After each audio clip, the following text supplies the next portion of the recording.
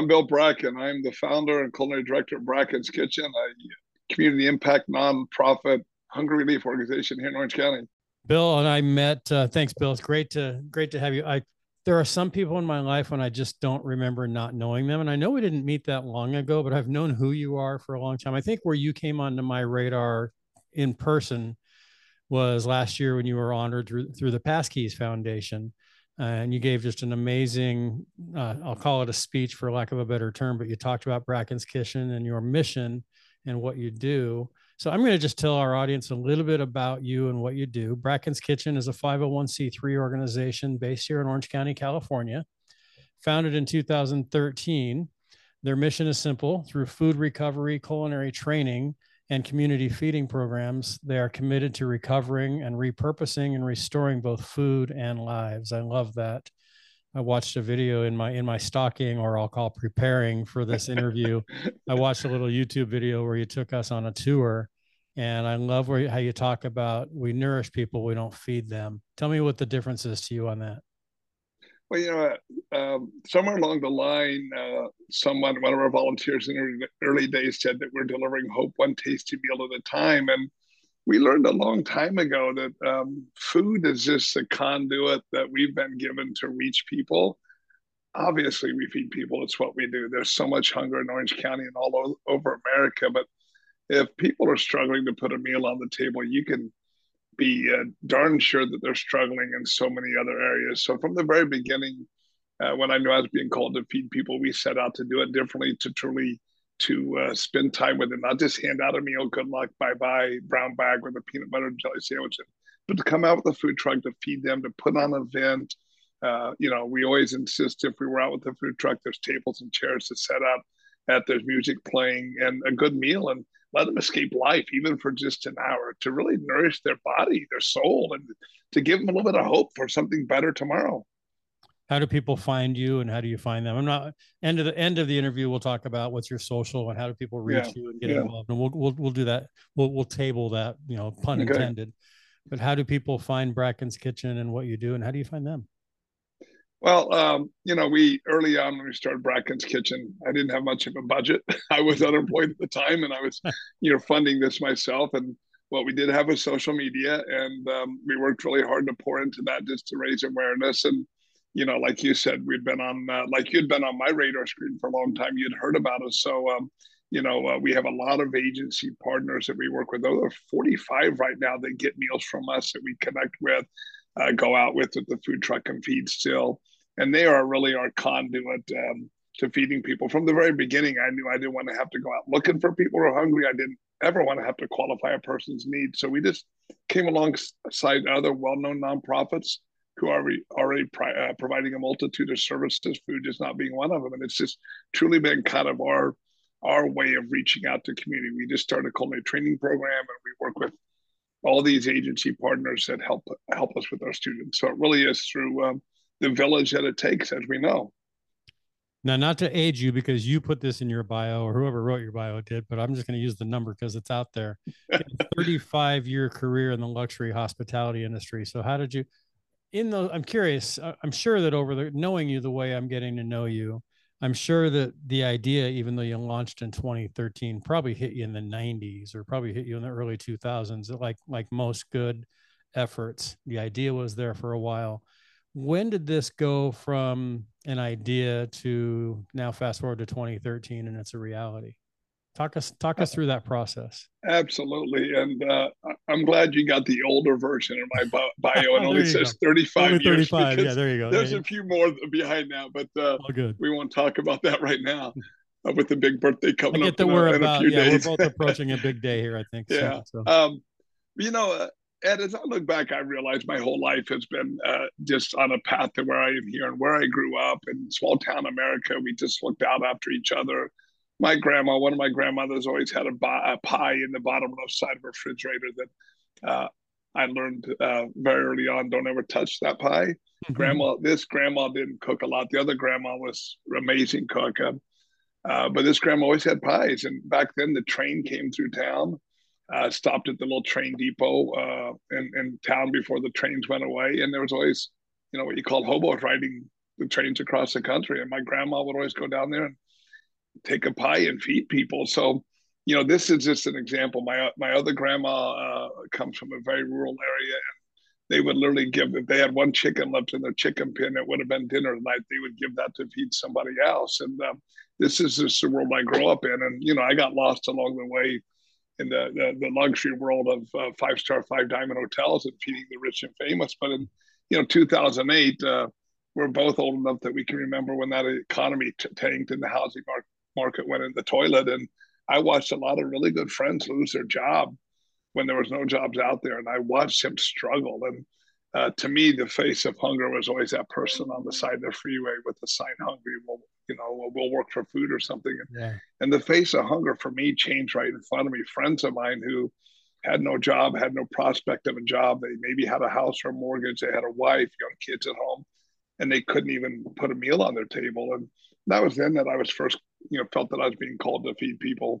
And as time went on, I did like many people did during that time, that just put your head down and work really hard. And, especially in the hospitality industry and hotels, because tourism just dropped off completely. Events, travel, banquets, businesses weren't putting on big fancy holiday Christmas parties and things. I mean, the world changed for us in 2008. And I just put my head down to not end up on the chopping block. And then in 2011, the inevitable happened. Inevitable, and I was thrust into the lines of unemployed. And I knew then that was God doing for me what I couldn't do for myself, and that was truly my call to feed people. There's so much more to the story, but I won't bore everybody with all the details. No, but that's really got me going. This is the Bill Bracken hour. People are listening today because they want to hear your story. Thank you. You're too kind. What do you love? Let me first, we'll get into Bracken's Kitchen here in a second on the same question, but as a chef, what is it about being a chef? I've read that, and you even just said it, you felt called to it. What I watch all the cooking channels. I love Guy Fieri. I'm fascinated by restaurants and by what you do. I have no talent for it whatsoever. Just like music. I love music, but I can sing a little, but I can't play an instrument. What is it about being a chef that you love so much? Well, I don't know that I can. Apart from what you're doing at Bracken's Kitchen, we'll go there. Well, no, I got you, but just your talent. I'm gonna clarify it for a minute, because I learned a long time ago that there's a lot of really amazing cooks out there, but they don't all become great chefs, because being a chef is so much more than cooking. It is running a kitchen, running a brigade. So I don't know that I ever loved being a chef, because that's running a business. Yeah, but the cooking part of it. I stumbled into cooking at home when I was, I don't know, 10 years old, and mom went back to work. I was the youngest of 4 kids. Dad worked, and I started cooking to feed myself because I was hungry. I was home, and my greatest joy as I got a little bit older will probably shock you, but because we grew up with a garden where we grew all of our own produce, and it was canned or frozen and put in a root cellar. People don't know what root cellars are in California, but grandma Kansas, had right? the underground cellar. Yeah. So, the potatoes and the apples and the hard vegetables went into the root cellar underground for the winter. Dad worked in a meat packing plant. So everything at home was all made from scratch, home cooked. And, when I got a little older, I could drive my bike around town in the summer, especially. I'd pick up pop bottles, affectionately known as soda bottles in California, glass bottles. And we didn't recycle them back then. They turned them in for 5 cents. And I believe they cleaned them, sterilized them, and reused them back in the day. But 5 soda bottles or pop bottles would give me a quarter. The quarter, I can go to the local grocery store and I can buy a can of Chef Boyardee SpaghettiOs, because we never had those at home. And so that was almost how I started cooking. And I could buy a TV dinner for 30 cents and pop it in the oven, or even before microwaves. And because, again, that was something we never had at home. And some of my friends always had those convenience foods. And, that I graduated into cooking and everything. And along the way, I learned that not only did I have a talent for it and a skill for it, but I actually really enjoyed it. And, cooking, if you truly are an artist of the trade, if you will, it's an art form, and it's a way to express yourself on a plate with food. And we all share the 2 most basic human needs for survival: the need to breathe, the need to eat. And at Bracken's Kitchen, we say the problem is air is free and food is not. But that fact gives food so much power over a person's life. And whether you're an A-list celebrity that I fed in Beverly Hills, who's freaking out about the way his oatmeal is made, or someone who doesn't know where the meal's coming from. Food is a powerful, powerful thing in a person's life because we need it to survive. And when you're cooking and you're not only satisfying someone's desires for a great meal, but also satisfying their need to just eat. There's something, it's hard to even describe, but there's something deeply rewarding for people who really appreciate that. And, at the same time, you get to be creative, you get to be artistic. I need a creative outlet, whether it's working on something in my backyard or working on something in the kitchen. So, and depending on who you are and where you're from, food becomes your artistic outlet as a chef. Are you the one that cooks at home? Not much anymore, believe it or not. No? Molly's come a long ways. That we joke and call her the one pot wonder because she can do amazing things. She's finally, after all these years of life with me, she's learned to not have to follow a recipe and just get creative and cook. And I joke when I say that because I remember the day that my mother realized that as a chef, I didn't open a cookbook and make a recipe from a book. And I mean, I was a chef de cuisine with Four Seasons at the time, and she's like, "You mean you don't have a recipe that you follow?" No, Mom, I'm the recipe. It's There just you like go. it's a whole other world. And everything's slightly different every time because you might put a little bit more of something in and a little Yeah, bit less of something else the next time. exactly. That's awesome. Yeah, like I said, I'm fascinated by that. I'll watch all the cooking shows. I'm excited to share this interview with my daughter-in-law, Maddie, who got me turned on to all of these different cooking shows. And she can cook anything, and it's really fun when we go visit them up in Utah. She's not a chef. I guess she is. She's got 4 kids that report to her, and my son. So I guess in a way she's a chef for the Yeah. household. But yeah, You she's a ever watch Hell's Kitchen? little bit. Yeah, yeah. That was the world I grew up in. Yeah, nice. I love it. It's a whole nother world, that's for sure. So Yeah, that's awesome. Do you have those celebrity chefs, if you will, or any that you look up to that that's kind of the guru in your industry that you admire or learn from?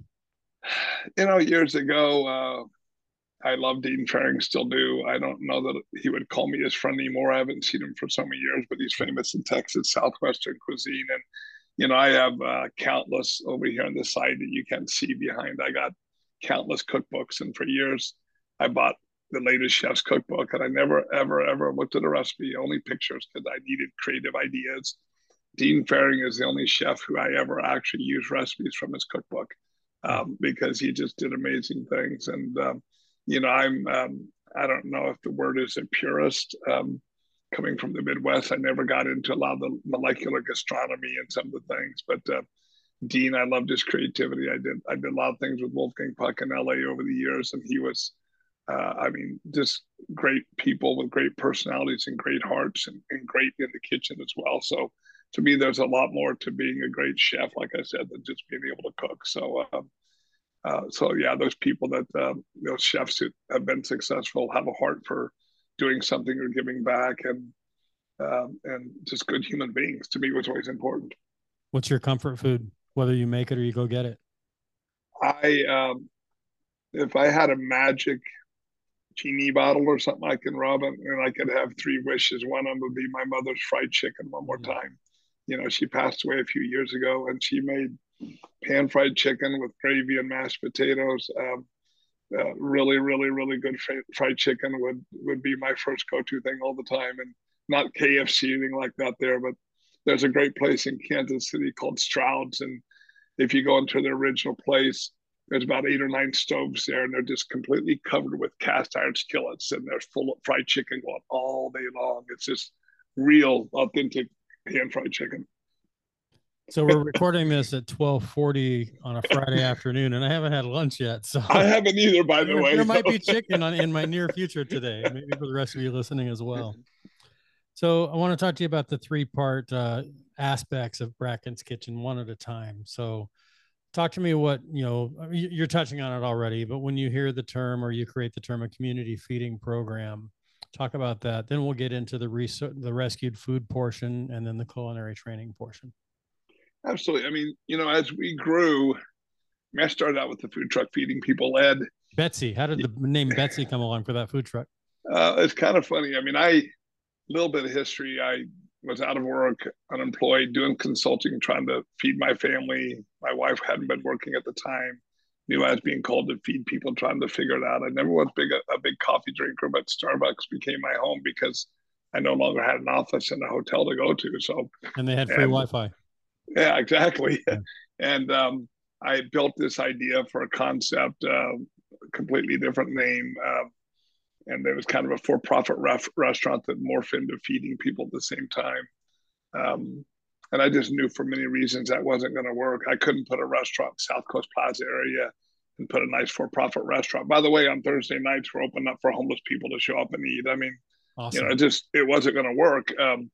And I said Starbucks one day and a food truck went by and just the light bulbs went off. Ding, ding, ding. We'll get a food truck and bring food to the people wherever they are, low income communities, homeless, whatever it was. And in the beginning, I didn't even want to feed homeless people. I was afraid of them. I wanted to stay away from that. But 2014, we were incorporated and we're trying to get it off the ground. I started fundraising to buy a food truck, did the Ice Bucket Challenge before ALS took over. And suddenly toward the end of the year, I was donated Betsy, our first food truck. And it's a red food truck from Bruce's Catering. Wow. He does motion picture catering. Betsy used to be on the set of Grey's Anatomy, The Walking Dead, all these Hollywood shows. Like she used to feed the rich and famous. There and you go. Bruce wanted to donate her to me. And all I knew was a red food truck. And the day we're up there in Paramount City picking her up, he was got a little emotional there, was saying goodbye to Betsy. I'm like, what, Betsy? So I know this is off the topic of your question, but I think it's a crazy, funny story. But it's a rainy day, one of those seldom rainy days in California, and I'm driving a food truck for the first time in my life. Wow. I'm coming down the 101 freeway, and every creak, every sound in the food truck, what's that? What's that? I'm what's like, that noise? It's scaring me. You know what I mean? I'm thinking it's falling apart. And the last thing I should have been doing was on my phone. But there I am sitting in traffic. So I make a quick selfie video to my wife and post on Facebook that, hey, honey, I love you, but I hope it's okay. There's a new woman in my life and her name is Betsy. Nice. And Betsy just became part of the family. And that's why everything now in this building has every vehicle has a name with B. There's a name behind every one of them. Bert the truck, Blue the van, Babs the new food truck. There's a story behind them. We just stuck with the B's. It worked well because I'm a Bill and a Bracken. So. Yeah, exactly. You got two B's in your name, so that's perfect. And the color was red, and that worked well too. I didn't choose red. Betsy was already red, and I'm a Chiefs fan, so that worked well. Perfect. But that was our community feeding program in the beginning. Me just going out in the community and feeding people, and didn't call it that. But as we grew and we realized all these other needs, and as we landed on a trio of service, and we had to call this something, and it's community feeding. We're out feeding in the community, whether we're providing meals to someone through our food truck, whether we're providing to another agency, whether another nonprofit is picking up a hot lunch today, like the Hub did today, and Miracles for Kids and Higher Ground all picked up hot lunches. That's community feeding. That's just out there doing what we do. What was the impact of COVID from 2020 through the peak times? I mean, I know, Wing Lam and what he did with the California Love Drop and is still doing, and obviously what Bruno's doing over the White House and has done for years. I'm sure you've got a relationship with both of those guys. Talk about the impact on the community feeding when there was even a bigger need in a more isolated and specific way during COVID. Absolutely. I mean, we all have those things in our life, those moments in our life that we'll never, ever forget. I remember driving home Friday, March 13th. No one ever talks about it was Friday the 13th. I know, right? Yeah. Go figure. That's when the governor closed down California. Yep. Remember it well. And I remember one of those moments where we all remember where we were. I mean, it's like 9/11, those things. And it was the eeriest feeling. I don't know if the streets were any different than any other day, but mostly it felt like the place was abandoned. Like an abandoned I don't know, but we had a meeting. We only were 7 employees at that time. Our goal in 2020 was 600,000 meals. We were still fairly new in this kitchen. Had just been a little over a year getting settled in. And we had a meeting with the managers and like, what are we going to do? No one knew what was going to happen with COVID. We knew that we had to get rid of volunteers and suspend that program. But do we just close down? At that point in time, we were feeding a group of people at 1 or 2 shelters. Do we just cut back to a bare minimum and feed those shelter clients. Because the whole week long, we watched all these people stand up for kids. I don't remember all the organizations we even worked with back then, but all these people that were picking up hot meals all week long, Monday, Tuesday, Wednesday, every day we're getting phone calls for cancel. We don't need food. We don't need food. We don't need food. So we're like, what do we do? Do we just pull way back and ride out the storm for a few weeks or what? And I send everybody home to think about it, pray about it. If you're a praying person, what are we doing? Everybody came back on Monday and unanimous. It's like, no, we're here for a reason. God's got us here. We need to ramp up because there's going to be need. And we had no idea what COVID had in store for us, and none of us did. And we went from 600,000 meals, which our goal in 2020, to 1.75 million meals. 3 times the amount. We completely revamped everything we did. We hired 16 people that were out of work in the restaurant business since we didn't have volunteers. And, as we look back, that we had a 5-year plan, and that was year 2. Mm-hmm. And by the end of year 2.5 to 2.5, we had hit our 5-year goal. Yeah. So COVID got us there a whole lot quicker. And, since then we worked really hard to maintain that growth and progress and continue to look forward. But it's hard for me to speak at that time in a positive manner because there was so much hurt and pain and people died and people struggling and out of work. It was such a terrible time, but it was transformational for us. And it forced us to do things we wanted to do, but we just didn't know how to do it. And we were able to do that because we're in just this amazing, amazing community called Orange County, and everybody stepped up in amazing ways. I mean, companies that were closed, but they had trucks. They stepped up with drivers to pick up and deliver and go here and go there. And organizations donated to us financially. I mean, how can we help? I mean, connecting people. That's a beautiful thing of Orange County here. It really is. Something I've paid close attention to in my career, especially in working with family-owned companies like I've done over the last 2 decades. And I'm going to make a broad brush statement here, but I really think it's true based on my experience, is what 2020 did is it made those companies that weren't really philanthropically focused and weren't really outwardly focused on their communities, it kind of brought them to a screeching halt. And many shut down because they just didn't know where to go. While the Bracken's Kitchens and the Advanced Beauty Colleges and the Wahoo's Fish Tacos and the Antis Roofings and the others of the world, all folks it escalated their business, and all of your businesses just ramped up. Like you said, your 5-year plan of, we're going to do 600,000+ meals this year. You did 1.2 million. I saw that too. I mean, I've asked the question of guests before, and I won't put you on the spot with this question, but a question that I've talked with people over podcasts and over lunch with is, if you had a switch, an imaginary switch on March 13th, you said the date, March 13th, 2020, and you're going to flip that switch, and everything that's going to happen over the next 2 to 3 years is going to happen, or none of it's going to happen if you don't flip the switch. It's hard to imagine flipping the switch because of all the horrible that happened. But man, the growth that took place, your growth, your company growth, the impact you've had, for me personally, the stuff that I was able to accomplish in 2020 through now, no way in the world would have I accomplished those things had COVID not happened. So do I look at it as overall as a blessing? No, but do I look that we found the blessings in it? Of course. Yeah. And it sounds like, we find the calms in the storms. I think I appreciate that, Ed. And I will answer the question. I probably would have said no because, fear and the unknown and everything. I'll always be honest no matter what. And I will never I'm so brave. I would do this no matter what. I know people that would take a risk like that and they would lose it all tomorrow and wake up and do it all over again. And there's a world of amazing people out there that would do that. That's not me. Right. I mean, I was forced to. I remember in my kitchen at home making a video as we were going through this. And again, all we had was social media, and everybody's at home now because there's no place to even go to work. So social media became even more powerful. I remember standing there in front of my stove making a video holding a basketball and talking about the concept of pivoting on the basketball court. The only way you can move forward once you stop dribbling is to pivot and try to pass the ball. And that's what we were doing, pivoting in a way I never would have imagined. And here I am trying to be creative, and here's what a pivot looks like in basketball, and here's what it looks like in Bracken's Kitchen. But yeah, I mean, I don't think in a million years I would have made that decision if I had the choice, because, oh my gosh, the fear of the unknown and everything that goes along with it. Exactly. That's exactly right. So community feeding program, and let's talk a little bit now about the rescued food. I can talk. Rescued food. Yeah. I Occupational got you. hazard of a podcast host is I can't talk. Yeah. Rescuing food. Talk about that a little bit. Absolutely. A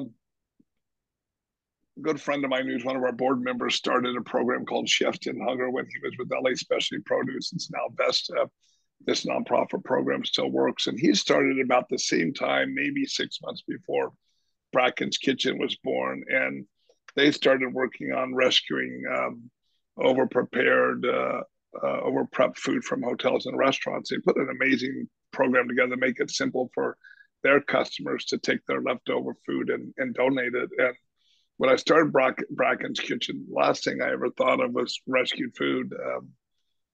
I was calling all these vendors that I've been purchasing from for the last 25 years and saying, hey, you got to donate to me. You got to do something. I need food to feed people. And I'm not going to pay premier cost for it. And they all stepped up. But then, the USDA come out with this report that up to 40% of our food supply is landing in the landfill. While, at that time, 12.5% of America was going hungry. And this became a kind of a mantra, a speech of mine for a long time when we got into this. And I would tell the statistics, and I'd tell people, guys, I'm not a mathematician. I'm not the smartest guy even on this podcast, Ed. But I know if we're using 60 to 65% of our food supply to feed 88% of America, just think what we can do with the other 12% of the population is hungry if we just stop throwing away 35% of the food. So I was really kind of forced into this world of rescued food, and we embraced it early on. It was nothing but rescued food from the Chefs in Hunger program, leftovers from hotels and restaurants. And I was blessed to have a great relationship with the people and still do at Vesta. And I said, guys, if you're giving me rescued leftover food, I want it from the Hotel Bel Air. I want it from Wolfgang Puck. I want it from Terranea Resort. Because they knew where it was coming from. I only want the best rescued food I could get. Right. I mean, come on, I'm a 5-star, 5-diamond chef. So don't give me the leftover sandwiches from some sandwich shop down the road. And every Tuesday was Chefs in Hunger Day at the kitchen back when we had a shared kitchen. And our chief operating officer, Kat Richards, was a volunteer at the time.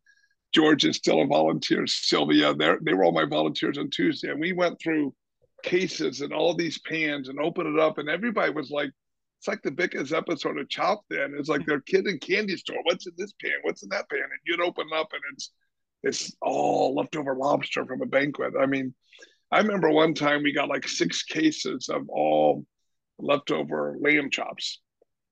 Actually, it was venison chops. Let me correct myself. And I know exactly what happened there because I've been in that world. Somebody in some company decided to get creative in a banquet, and they're going to give a choice of venison and chicken.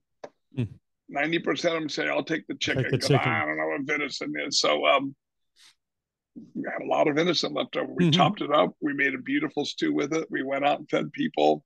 We didn't want them to know that it was venison. So we called it hunter stew, because I could picture some little kid, Bambi, you're eating Bambi or something like that. Yeah, exactly.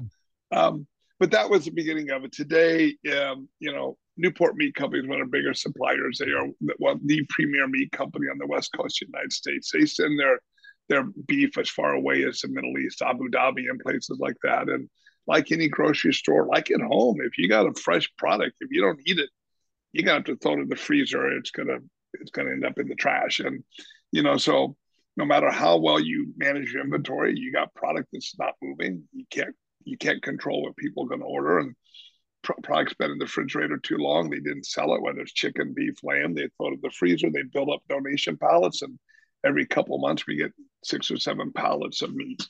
And wow. I mean, I have one huge bone-in Kobe strip loin from Snake River Farms that it's now just a sample. We'll never cut it up and use it, but it's a sample of this piece of meat that would have sold for $35, $40 a pound didn't get sold. And it's our rescued food program has really been transformative for us because we went from leftover cooked food and from hotels and restaurants to large volume product. We just picked up 1,200 pounds of fully cooked sliced turkey from a local school district. They'll remain nameless, so no one will be complaining. But someone obviously ordered way too much turkey for the school, and summer's here now, and they can't use it. So Right. we picked it up, and we'll make sandwiches with it. We'll throw it into turkey pot pie and do amazing things. So it really has just changed drastically. And I will say this, Ed. Uh, I'm we get all sorts of feedback and advice and guidance and Mhm. comments from people like anybody that if you're in any type of public place, people will see us using plastic and how dare you use plastic to serve it. It's not good for the environment. Well, we're not using foam. Plastic can be recycled. Then there'll be someone who's a vegetarian and they're believing animal rights and how dare you, use this and that. And, I'm a country boy from Kansas. I'm a meat and potato boy. Give me my steak and potatoes. Yep. I have no problem with that, but I feel as a people, as a human race, we have an awesome moral responsibility. If we're going to take the life of an animal, we have a moral responsibility to make sure we use it for its intended purpose to feed Exactly. people. Yeah. To slaughter an animal and then throw 40% of it away, we just a Or month hang ago it we on your cooked. wall as a Yeah, trophy. Yeah. I mean, we a month or so ago we cooked off a whole pig that came to us. Not even a portion of it, a whole pig. We cooked it in a smoker and we pulled all the meat off of it and used some of it for some meals, and we fed our staff with it and had a little bit of fun. But here's a pig that was Yeah. slaughtered to feed people and to just throw it away. So the rescue food program is truly transformative, and we have as a responsibility, I think, as human beings to not throw so much food away when so many people are Right. hungry, especially. Oh, I look at just what's wasted in just the homes. I mean, not admitting anything here, but how often do we buy meat or veggies or fruit and we don't end up using it because maybe we went out more or we just for It whatever happens to us reason. too. All of Yeah, us. It's happened. well, Yeah. I've thrown Yeah. away more vegetables than I've eaten, and that's a sign of that I don't eat a lot of vegetables. But I definitely probably thrown away more veggies than I've eaten. Well, me too, but my wife buys a lot more too than she probably should. And it's usually the cucumber at the bottom of the tray that you didn't know was down there, and you get down. Oh, no, how long has Oh, this it's been been in there a while. the That's what that smell is, right? Awesome. earth? So the third leg of the stool so you got the community feeding program. We've talked a lot about the rescued food program. I love what you're doing in culinary training. In that video that I watched on YouTube last night in prep for this, among other things that I did, there was a gentleman in the video. I don't know when you shot the video, but that was there being trained for a profession in the culinary arts. Talk about the culinary training aspect of the business or of the Well, kitchen organization. if you'll allow me, I'm going to tell you a little God story that led to this, if I Please. may. It was 2015. It was me and Betsy feeding, going out every Tuesday night to Ross Street House. I wasn't even making a salary at Bracken's Kitchen because I never thought this was going to be my full time thing. But that's a story for another time. And I was in a dark place in my life. I mean, I cooked for Sylvester Stallone and Tom Cruise and presidents and movie stars. Hulk Hogan used to call me every time he came to town at the Peninsula. I had his cell number and wondered, "Hey brother, I'm coming to town, man. I need 4 whole chickens for dinner." I mean, Nice. Sounds Hulk just like Hogan, him. man. Yeah, there you go. Hulkamaniacs. uh, but I mean, this was my life, and here I am out feeding homeless and low income population in Santa Ana and the likes. And my wife became the sole breadwinner. Financially, we were really struggling, and it was just really hard for me. And I was in a really bad spot. And did I just blow up my career because there'd been a year and a half of this? And while I've been doing some consulting on the side, I left that world. And did I make a mistake? And where am I at? I mean, I was in a really bad spot, and I got called or tasked to help out with Stand Down Orange County, which was a big event for homeless veterans. And due to politics involved and things like that, there are a lot of agencies that were going to be part of it pulled out. And suddenly, me coordinating the food service, it became me providing the food service. So for 2 3 weeks, I don't remember exactly now, I suspended our food truck feeding program at Bracken's Kitchen so I could focus full time on feeding 1,000 military veterans breakfast, lunch, and dinner for 3 days at the old blimp hangars at the old Tustin Marine Base. Sure. And as I was gone and not feeding everything, I spent a lot of time praying, God, I need to know, am I where I'm supposed to be? Am I in the right place? I mean, I mean, I started thinking about all these kids that I knew at Ross Street House. They all called me Uncle Bill. I always joke I'm the only wedo white boy uncle they'll ever know. Right. But do they even know I'm gone? I mean, okay, where's the guy at the food truck? Am I having an impact on their life? I mean, I know they enjoyed the meals, but our philosophy then was if we can provide a meal 1 or 2 days a week for this, really low income population, they could save their money to pay for rent and all these other things. Am I having an impact? I didn't know. And I mean, deep inside, I knew, but I was in such a dark space You because I needed a gave up this confirmation career. of some sort. Yeah. Sure. So I just prayed over and over again, God, please tell me, show me. When I come back to Ross Street, I need to know something. So every Tuesday we went there. And Ross Street, the house was a half a mile north of the Civic Center in Santa Ana, where at that point in time, 470 homeless people were living in the Court of the Flags. I'm sure you remember that period. Yeah. But I pulled in the Ross Street house in the old food truck, noisy old thing. You remember the one squeaking down the freeway Yeah. I talked about Betsy. earlier. Yeah. And as I put it in neutral and went to back into my spot, the kids were all over there having their afternoon snack. And they're making a lot of noise, but they always make a lot of noise, but it seemed different. I backed Betsy up, I backed in the spot, and it just got louder and louder. And I put Betsy in park, and I turned off the engine, and then I heard what was going on. There were 45 Hispanic kids over there chanting, Uncle Bill, Uncle Bill, Uncle Bill. And I was just like, oh my God. I mean, I needed a sign.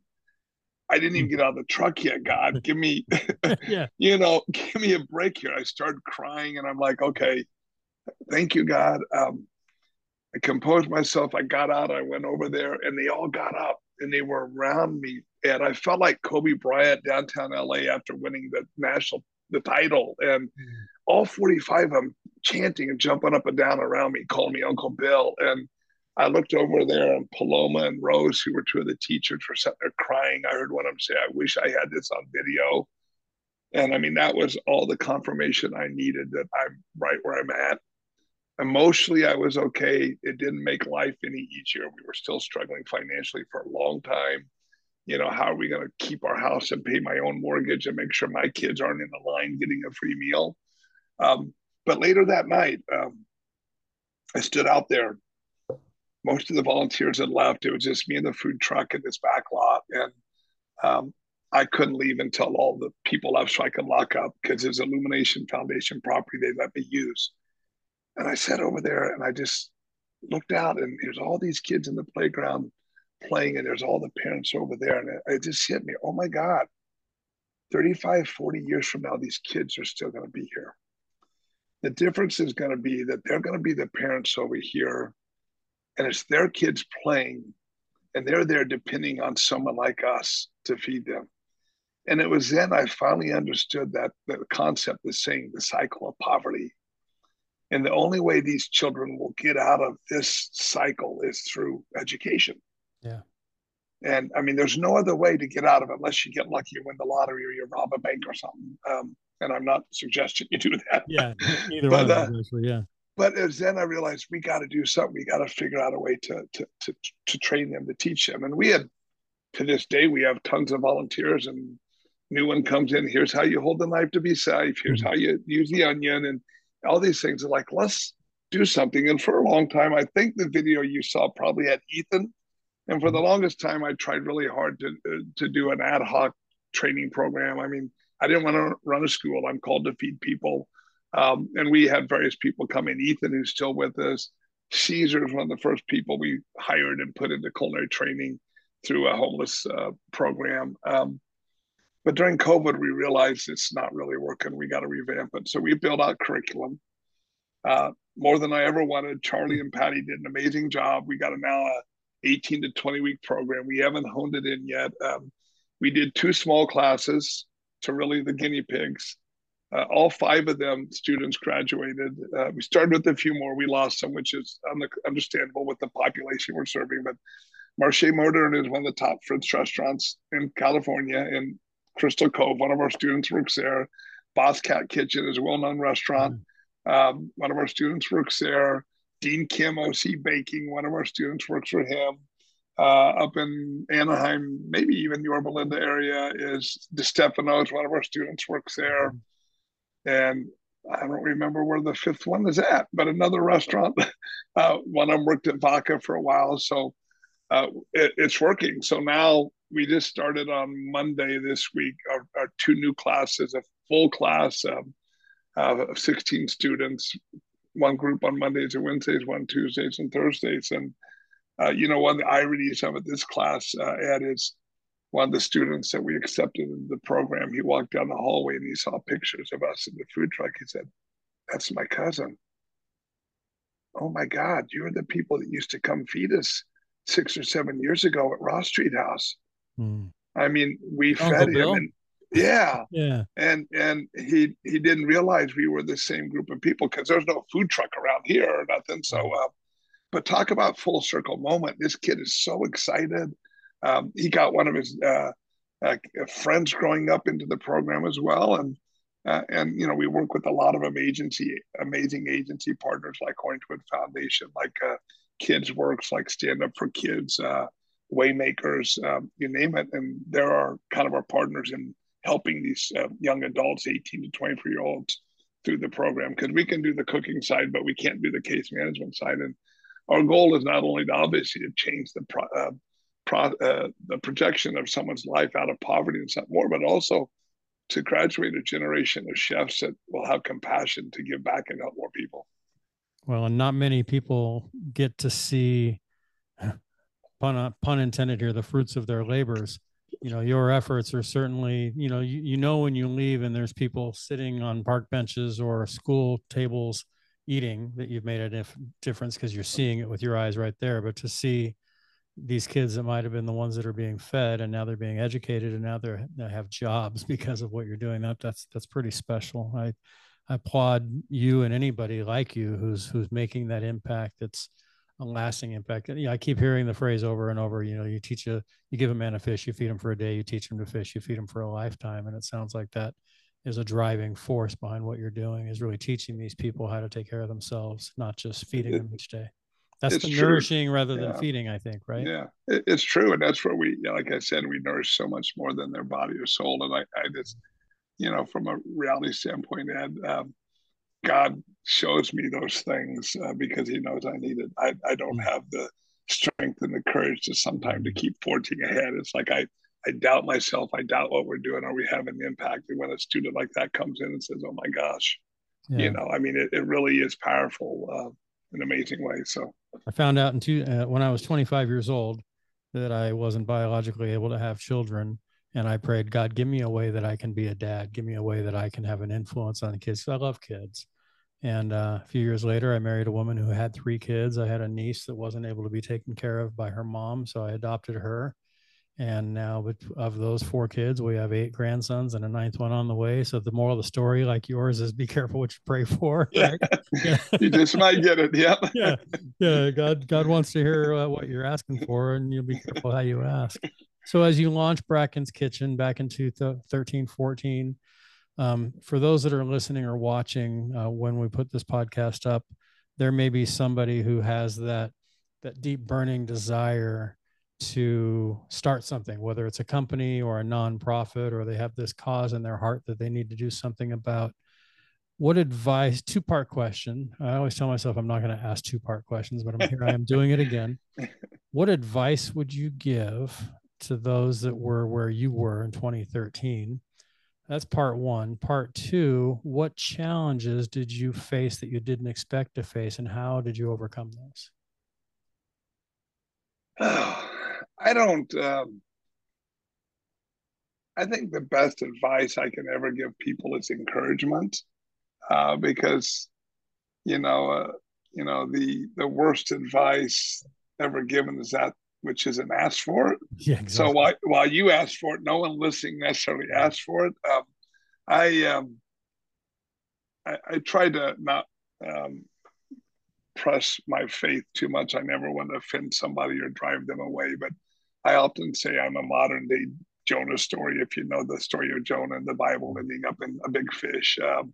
I knew God was calling me to this, and I ran the other way. I'm not that brave guy. I mean, the most courageous people in the world are the ones who fear their fear and they face it anyhow.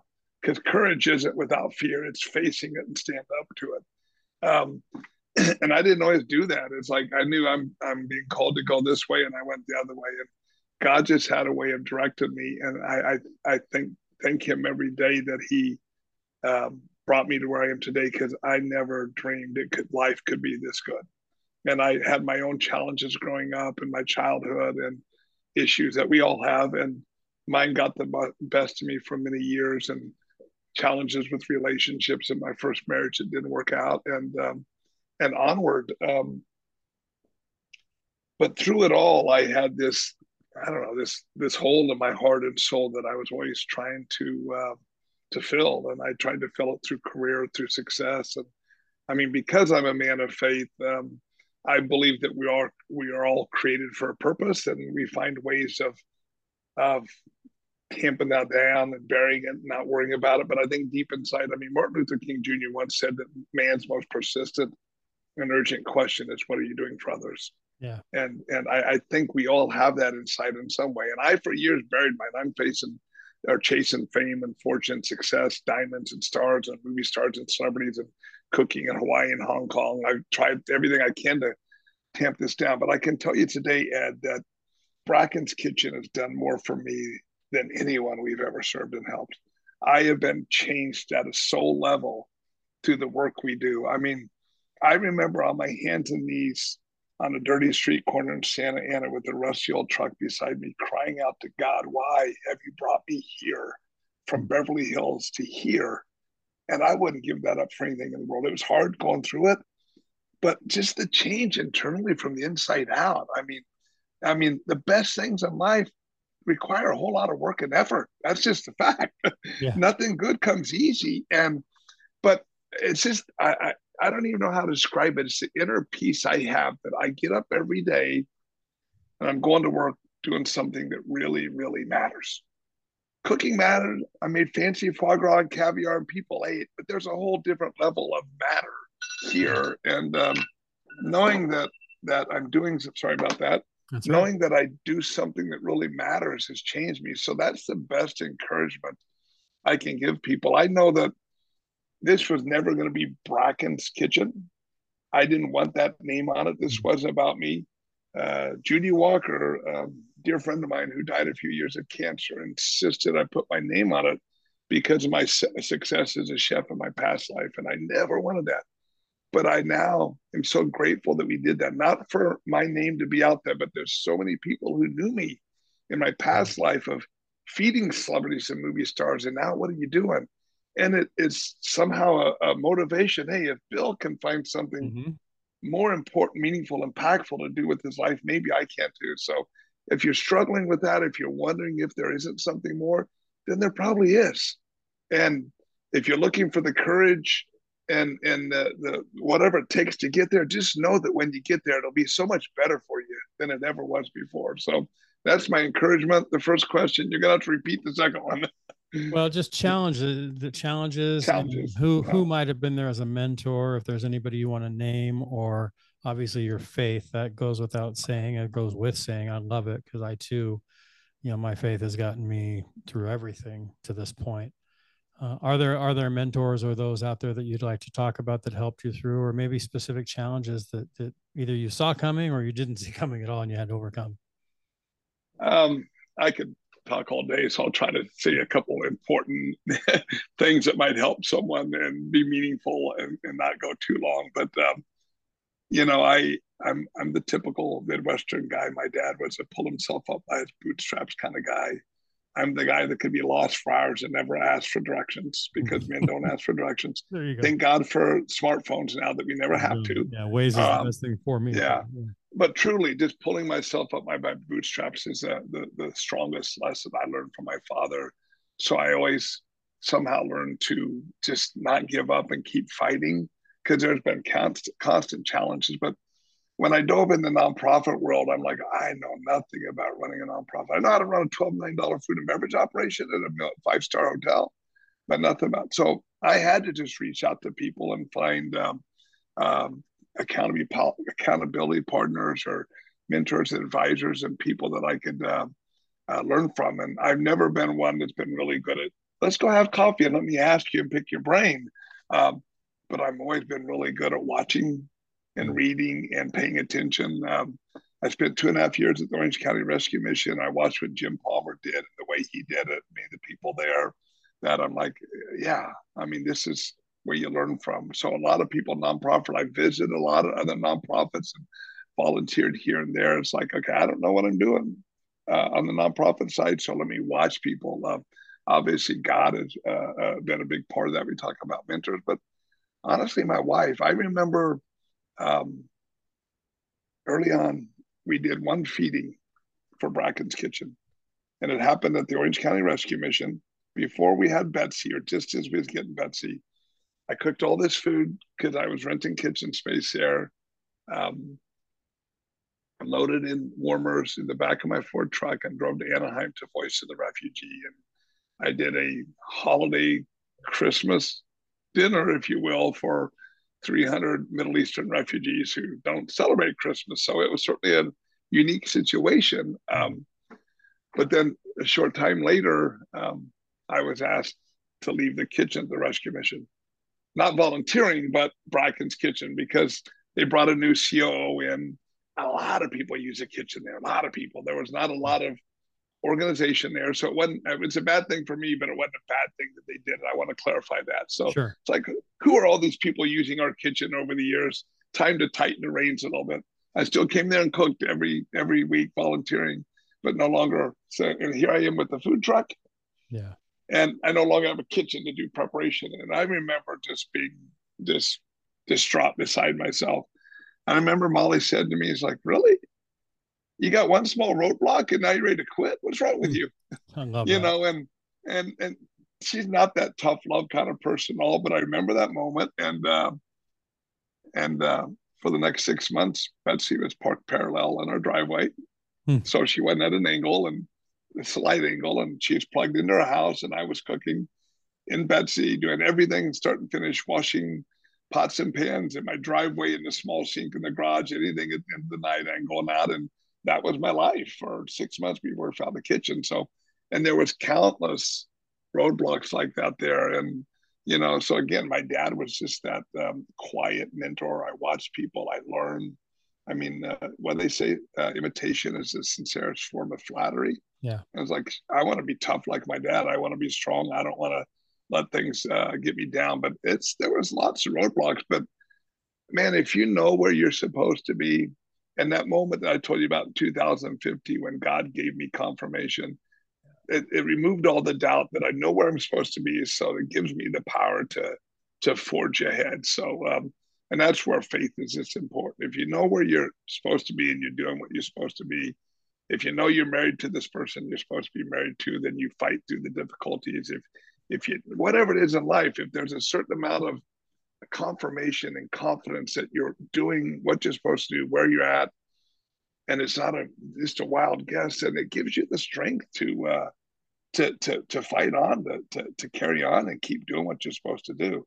Problem is, the world is full of a lot of people who, think they're doing exactly what's right, but yet they're putting their faith in all the wrong things and they're listening to all the wrong people. So it's kind of double-edged sword, if you will, when you talk about that. Or they're doing it for the wrong reason. I've met Yeah, so many people doing great things. I mean, there's people like yourself who are doing great things and doing it for the right reason. And there's other people out there doing great things and maybe for the wrong reason. And at the end of the day, yeah. if they're doing great, that's awesome. But if you couldn't do this through your talents as a cook, as a chef, you'd still be serving people. Have you thought at all about where would you serve or how would you serve if it wasn't through food? Um, I sat down with a culinary student recently, just hear a story. Um, Not atypical of what I've heard a lot of my last 10, almost 11 years now doing that. Born to parents who had drug problems. Um, he was removed from his mother with his brother and sister when she got too abusive, and she was eventually deported because she was illegal. They were left to live with their, they were forced to live with their stepdad. They were temporarily put in foster care. Then got sent to live with stepdad. Um, his sister was 13 and she was pregnant. Found out that um, that happened in the home. I'll just leave it at that. And they were then permanently removed from their family, and they was in foster care ever since. As a result, he ended up in drugs and gang life and everything. And he just graduated our program recently. Is on track to an amazing career and really just turned his life around. And I've seen things that you hear about on the news, or you see stories and movies and things, but you never see happening in real life right in our own backyards. I mean, we talk about human trafficking and we talk about hunger and we hear these things, but we don't really know what it looks like. Um, and for some reason, God has put that all in front of me. And, without a doubt, if I wasn't feeding people, I would be in some way mentoring big brothers and big sisters, CASA, court appointed special advocates, or something for the thousands and thousands and thousands of young people that, through no fault of their own, was born into living hell. And I'm sorry, as we're getting ready to wrap up, I'm talking about something that's so hard. No, it's you're But talking from your heart, which is what this is all about. I never, I mean, you hear about it. I honestly never would have imagined the hell that some people grow up, young people grow up through. I thought my life was hard growing up, and I had my own bed to sleep in every night, and everything was fine. And student after student that's come through this program, we end up hearing about and getting to know them, and it's just terrible that there's so much abuse. So without a doubt, I would be in some way serving the youth and all around us, because they're our future, and it's Yeah. not just a saying. They will someday grow up to be leaders, and the question is, what kind of leaders are they going to be, and can I have an impact on that? Well, and oftentimes we just need to see someone who has things a little bit less fortunate than we do. Just silly story, but my wife and I last week we were down in Huntington Beach, and we have these electronic bikes that we love, and it's nice because you can pedal and get the workout, but you can also just put it on Yeah, EV if you want and yeah, coast for a little while. And we were at the end of our fifth straight day, I think, of riding, 15 plus miles, and nothing huge, but you yeah. know, I can see the pier in the distance, which is sort of my finish line because we're going to grab a bite to eat there. And I'm at the point where I'm at my wall and my legs are hurting and I just don't feel like pedaling anymore. So I just decided to put it on one and just hit the little throttle thing and cruise on the electric power of the bike because my legs were killing me. And then I looked over and I saw a guy coming my direction in a wheelchair with no legs, pushing and faster in his wheelchair with just his hands than I'm going on Oh, my bike. And right away it hit me what he would give to have the leg pain that I have right now. yeah. Put it back to zero, and I pedaled the rest of the way. And that story's not about me at all. It's just about perspective, And when Well, we see people who don't have it as good as we do, we can be very grateful, and then B, do nothing about it, or we can be very grateful, and C, do something about it as well. And that's what you're doing. I truly appreciate that story, Ed, and it's not even a little story. Unfortunately, in the world we live in today, especially, it's so easy to go through life like this here and just worry about ourselves and all of our own problems. I mean, I posted something on social media the other day that I saw and copied that, and it says, the weekend coming like this or something, and it's a bullet train that just went right by. And I mean, that's my life. You joked earlier about my age. I turned 60 in 3 weeks, and I never imagined that I would be this busy as I'm turning 60. But I wouldn't trade it for anything in the world, because my blinders are off for a long time. And Yeah. I know that no matter where I am and no matter how bad it is, all I have to do is look to my left or my right, and I will see somebody who has it so much worse than me. And that's truly been my guiding star for keeping myself straight when it comes to emotions. On my wall over there is a paragraph that Chuck Swindoll, pastor, wrote years ago. It's about attitude. The Love it. last part of it is, I'm convinced that life is 10% what happens to me and 90% how I respond to it. Yep. We're all in charge of our attitudes, because, man, it could be so much worse. So if there's nothing more that I can leave people with in the world, is like, dude, it could be so much worse. Be grateful for what you got, where you're at, and just truly make the most of it. Yeah. Truly. EV free in Fullerton is where my parents raised me going to church, and Swindoll was our pastor. So Yeah, he moved I've to Texas a few years ago, yeah, or many years ago now. I've Yeah. read that quote. I like the story of, you go to the doctor and you're sick and he gives you medication and he says, come back and see me in 2 weeks and we'll see how the medication's working. And when you go back, he gives one of two responses. He says, oh, you're reacting to the medication. Well, that's negative. I'm having a reaction. We need to try a different treatment, a different medication, do something different than what you're doing. If he says you're responding to the medication, it means it's going well. Let's keep on this track. And we can react to the world around us and react to the poverty and the homelessness and so forth and turn the other cheek or look away or be offended. Or I don't want to, you mentioned earlier in this conversation, about, it wasn't about feeding the homeless at first because that kind of scared you a little bit, but responding to it is now doing something about it. So I appreciate that you're responding to your heart and you're responding to the promptings that you've been given from God and just in your own mind and your heart. And your wife, we both have wives that prompt us a lot. Really, you're going to let that one thing be an obstacle? Come on, get over yourself. What's a big goal? You talked to going into 2020. I got two or three last questions and we'll wrap up here. Going into 2020, that goal of 600,000 meals and obviously going 3 times that. Sitting here July of 20, by the way, you're a lot older than I am. You've got me by 9 months. I'll be 60 in April. So I can hear what you're talking about there. So I know you got that big 60 coming, and 60 is the new 40, right? We're the golden boys. You All and I and right. I Charles like and Wayne, that. we're all the golden boys now. So that's all good. Not to give away their ages, but they're older than you and I are. So that's good. Goals that you have for Bracken's Kitchen going forward, what would you, whether it's a number or just an impact, or when you think about, you know, either A, I'm done and I'm hanging it up, or B, just what's the next big thing I want to reach? What do you think of? Well, God ain't going to let me be done anytime soon. That I know, No Ed. way. But one thing we realized in the last couple of years, I mean, remember 2020, we pivoted and we just ramped up and we changed and we grew and we did all these things. We took over the building next door. Now we got 18,000 square feet now total, Wow. which makes our big event coming up fun. There's more space, but we realized both conceptually and operationally what we do here works. Every major metropolitan community in America has the three things in common as pertains to what we do. They have food waste, they have poverty, and they have hunger. And we rescue food.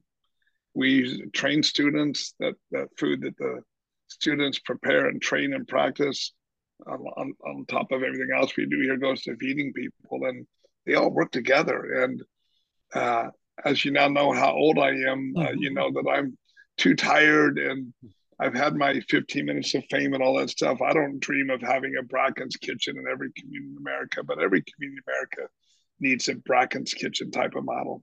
That's something someone else told me on many occasions. So our goal right now is truly to perfect our systems. Our warehouse that we took over a little over a year ago is now completely built out. It's been approved by the health department. We got a full packaging team there. We're going to bring in some automation to it. We really want to perfect everything and box it up so that we can share with others, whether we're consulting someone to open a similar program, whether we're franchising out and people can open their own rescued food kitchen, if you will, under our umbrella, whatever it looks like. Again, it isn't about me. It's about how we can rescue more food, feed more people, and train more students and give them a path out of poverty, not just here, but everywhere, because the need is there. Yeah. How can people get in touch with you if they want to get involved? So here's my two-part question. How do they reach you? Two of What's the, those, two-part yeah, two questions. parters. You talked about social media, best way for people to reach you. If they just want to get involved or they want to find out where you're going to be and come and volunteer. I've seen on your social and I've talked to others I know personally who have gone into the kitchen there, and I'm still going to do my tour and come in, by the way. We got to get that scheduled. You're welcome anytime. How do they get involved? What is involvement? The best kind of involvement is what? And then how can people reach you to do so? And then I'll ask you my final question. Well, I mean, first of all, when you talk about involvement, I remind people all the time that we run a business just like anybody else. And everything it takes to run a for-profit business, we need for a nonprofit business. Everything. There's no different. We are a business. We happen to have to file things differently with the government. We have to manage our money differently. We have to impact the community in a positive way. That's what makes a nonprofit. So when it comes to people getting involved, You got a skill, we can put it to use. You know how to repair things? I'd rather get a volunteer to come out and jump on our roof and work on our refrigerator than pay a company. So volunteering, whatever it is, obviously our website, like the world today, www.brackenskitchen.org. Go there. There's volunteer links. There's everything. We talk a lot in the nonprofit world, as you know, time, talent, and treasure. Mm-hmm. I got some friends that actually give all of them, supporters. Some I don't have a lot of time, but I have lots of treasure. I'll give you that. Others, I don't have a lot of treasure, but I have some talent. I'll help you and guide you, advise you. And then again, some people just giving time, whatever it is, just to come out and peel onions all day. So it really, I used that word earlier, but it really does take a village. And I mean, we have anywhere from 8 to 20 volunteers in the kitchen on any given day, on top of our now 30 employees. I mean, that's our goal this year: 2 million meals, rescue 300,000 pounds, 300 tons of food, 600,000 pounds, I'm sorry, of food, diverting it from the landfill, and of course, training students. So, any way you want to get involved, you can. And even if you don't come here, even if it's just sharing on social media, I'm going to do, I don't do this often. I haven't done it in a few years, but I'm going to do a Facebook fundraiser for my birthday. I got 5,000 friends, give or take, on Facebook. If I just get 1,000 of them, which is give or take 20%, to give $60 in honor of my 60th birthday, for those who can, that's $60,000. A massive That'll put impact. and I'll put an entire class through culinary training. 16 students will be trained, So I mean, it really doesn't take, at all. Mother Teresa once said that I know that I am but a drop in the ocean, but somehow that ocean would be less if I weren't there.